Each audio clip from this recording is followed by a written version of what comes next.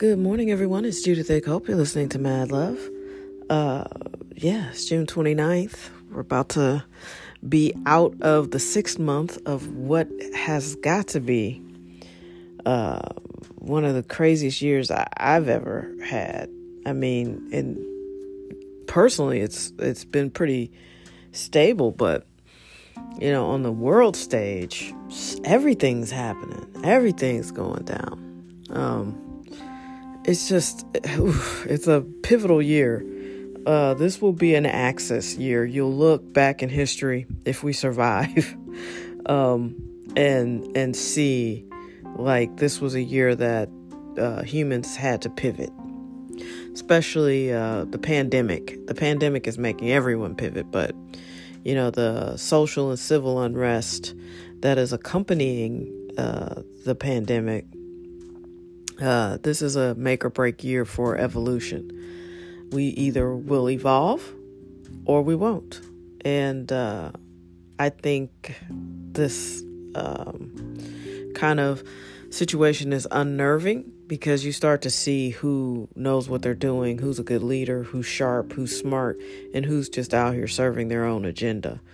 So that's fascinating. It's fascinating to watch here in St. Louis. The protesters, so I may have mentioned the mayor of the city. So St. Louis is weird. We have a city that's got about 300,000 people in it and a county which has close to 1 million people in it. So the city has its own mayor and the county has its version of a mayor called county executive.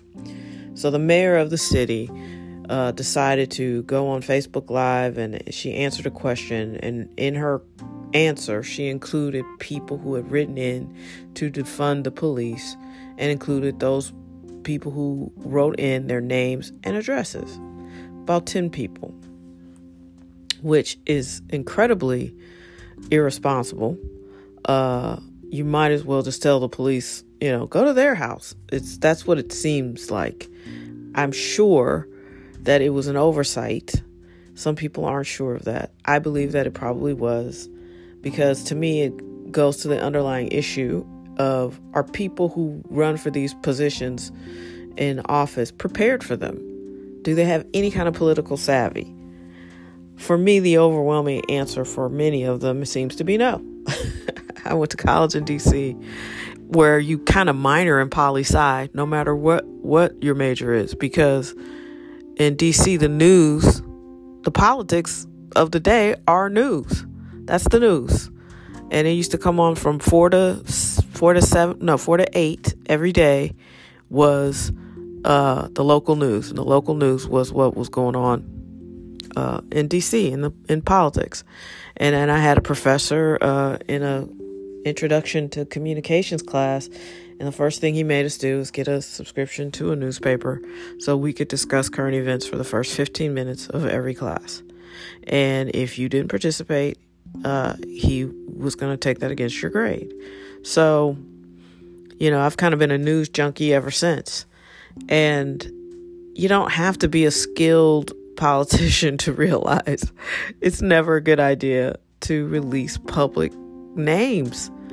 There was no reason to do that. She could have summed it up and never read anybody's name and address. An address?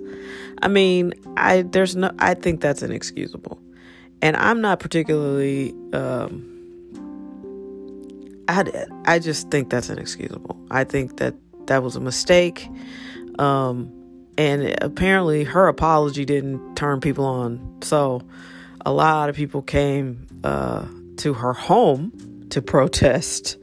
And then you got her neighbors, a couple of them walk out with one has an AK and one has a pistol pointing at protesters who were, from the pictures, they weren't really like at their house. They were just on the block protesting the mayor, which I think is too far.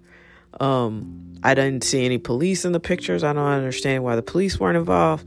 I mean, it's just, you shouldn't go to someone's private residence just because they're a public official. But I think she could have done a better job apologizing, because it took a really long time, from my understanding, for her to come out with a real apology. She didn't feel like she did anything wrong. And Yeah, that's not great. That's never great. Is when one person is upset with you like that and they vote for you, you serve them. You can't serve two masters and be in public office. You serve the people. And she, that was a bad weekend for her. It's looking like more and more, many of people that are holding office right now locally are not going to be able to retain those offices. And they're earning that. I mean, excuse me, I don't know her. I don't have I don't even live in the city, but I look at the way people are reacting to her and what their frustrations are.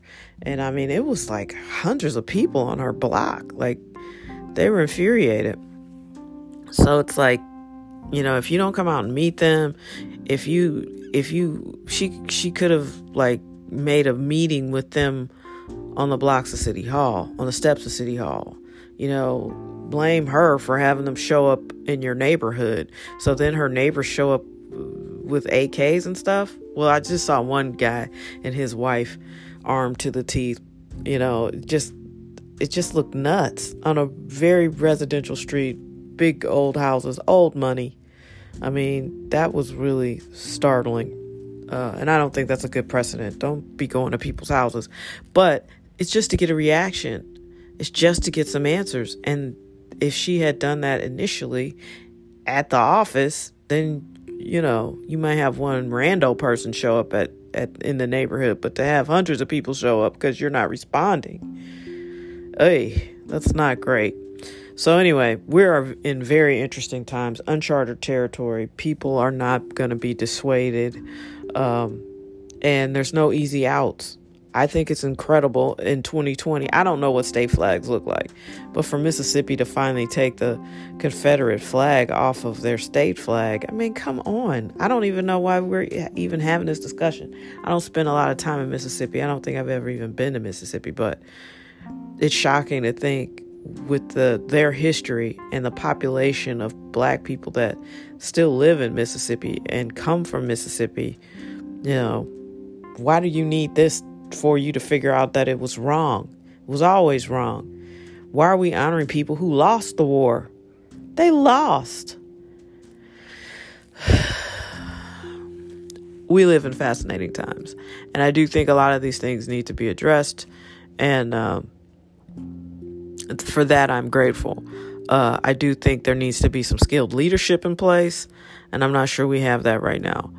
I was reading a post from somebody started a group for my high school and what it was like to be black at my high school. Well, I didn't have a really bad black people experience there. I don't feel like I saw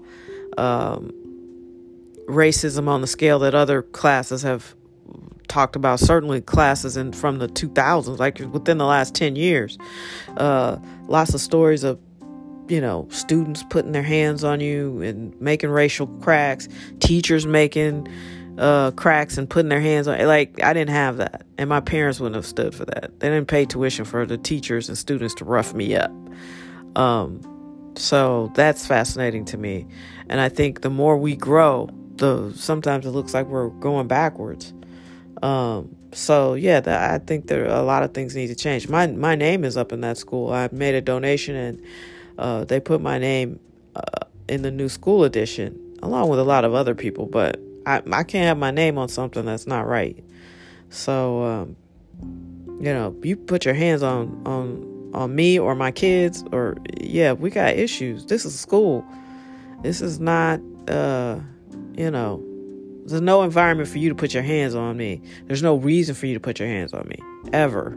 That's a violation. And I don't take to that.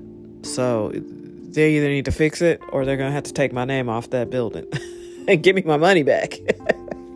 I'm not going to keep donating to that. So I know I haven't heard everything, but I've heard enough, and that needs to be fixed. I'm not going to blast my school, but if it continues to be an issue, then I will put them on blast because they deserve it. So today is June 29th. For the last 9 years, I got out of the hospital June 29th, 2011. So I've been on a mission for those last 9 years. to change my life, to change my health.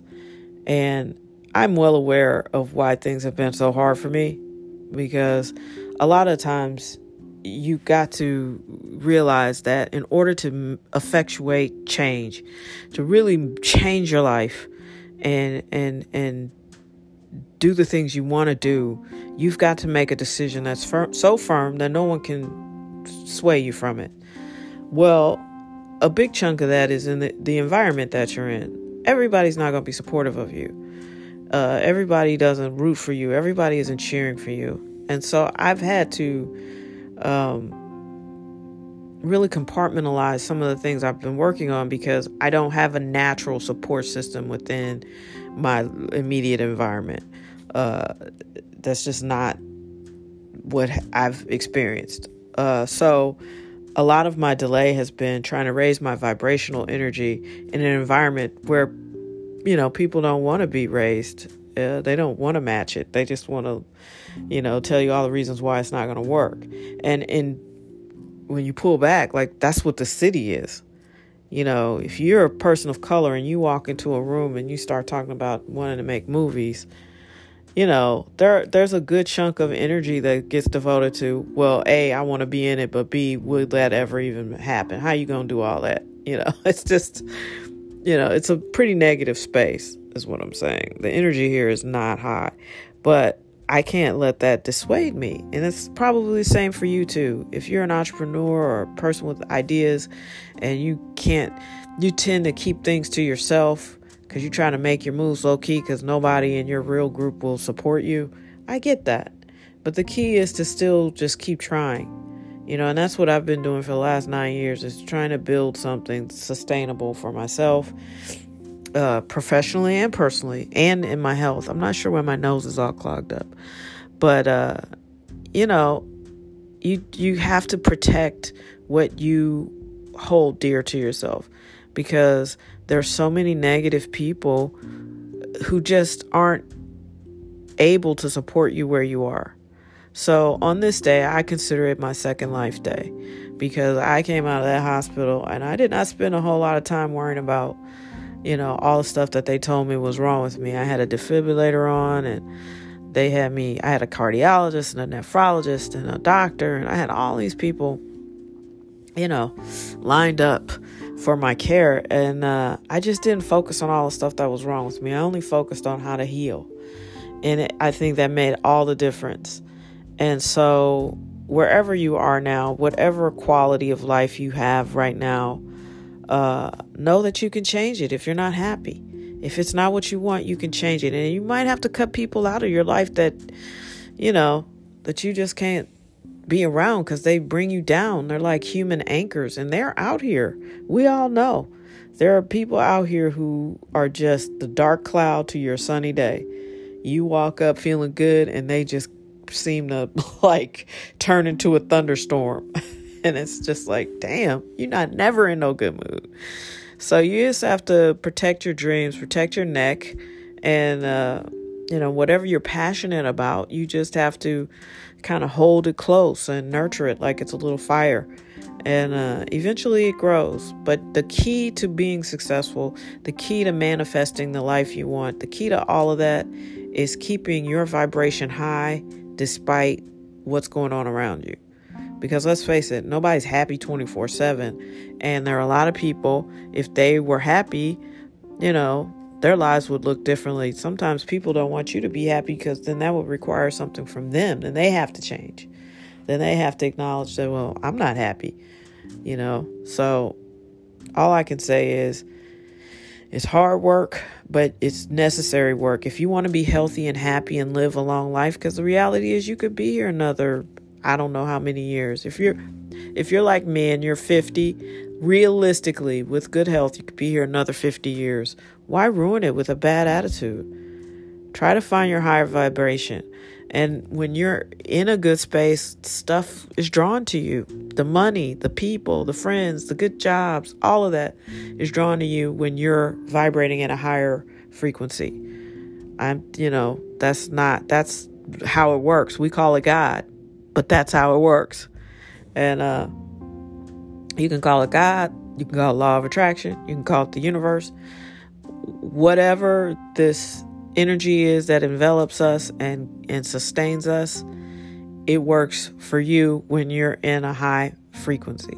Problem is, many of us are in low frequency environments, or we're low frequency thinkers. It's time to raise that energy and get excited. There are a lot of things to be excited about. You have a phone that you can listen to this podcast on. You have a phone that you can make your own podcast on, which I encourage you to do. You have your hearing, you have your eyesight, you have your health. And if you're able to get up and walk around, if you're ambulatory, thank God for that. Thank God for your brain. There's a million things to start with to feel gratitude. And you have to feel it deeply in your spirit. And I am always reminded of that on June 29th because I am deeply, deeply, deeply grateful to be alive. And I think I went through all of that just to learn how to be truly grateful. So don't put your life at risk to learn how to be truly grateful. Figure out how to be grateful without having to almost die for it. Because, all these people that are so cavalier about catching COVID, they've clearly never really been sick. Because when you are struggling and fighting for your life, it changes your perspective. And you would never, ever dare risk it. It's not worth the risk because you might not win. So, stay encouraged, stay in faith, whatever that means to you. And just try to be the best you could possibly be every single day and build on that. And this June 29th, I am thankful for you for listening. I'm thankful for my health. And there are a lot of cool things going on. And I just look forward to sharing all that with you. I have nothing but love and respect for you. And I hope that comes through when you're listening to this podcast, because I really, truly do have love for you. And it's better than just regular love. It's mad love. That's crazy passionate love. You know what I'm saying? So I hope that you feel that. And I hope you feel encouraged. And I hope you have a great, great, great, great week. And I'll meet you back here tomorrow. All right? All right.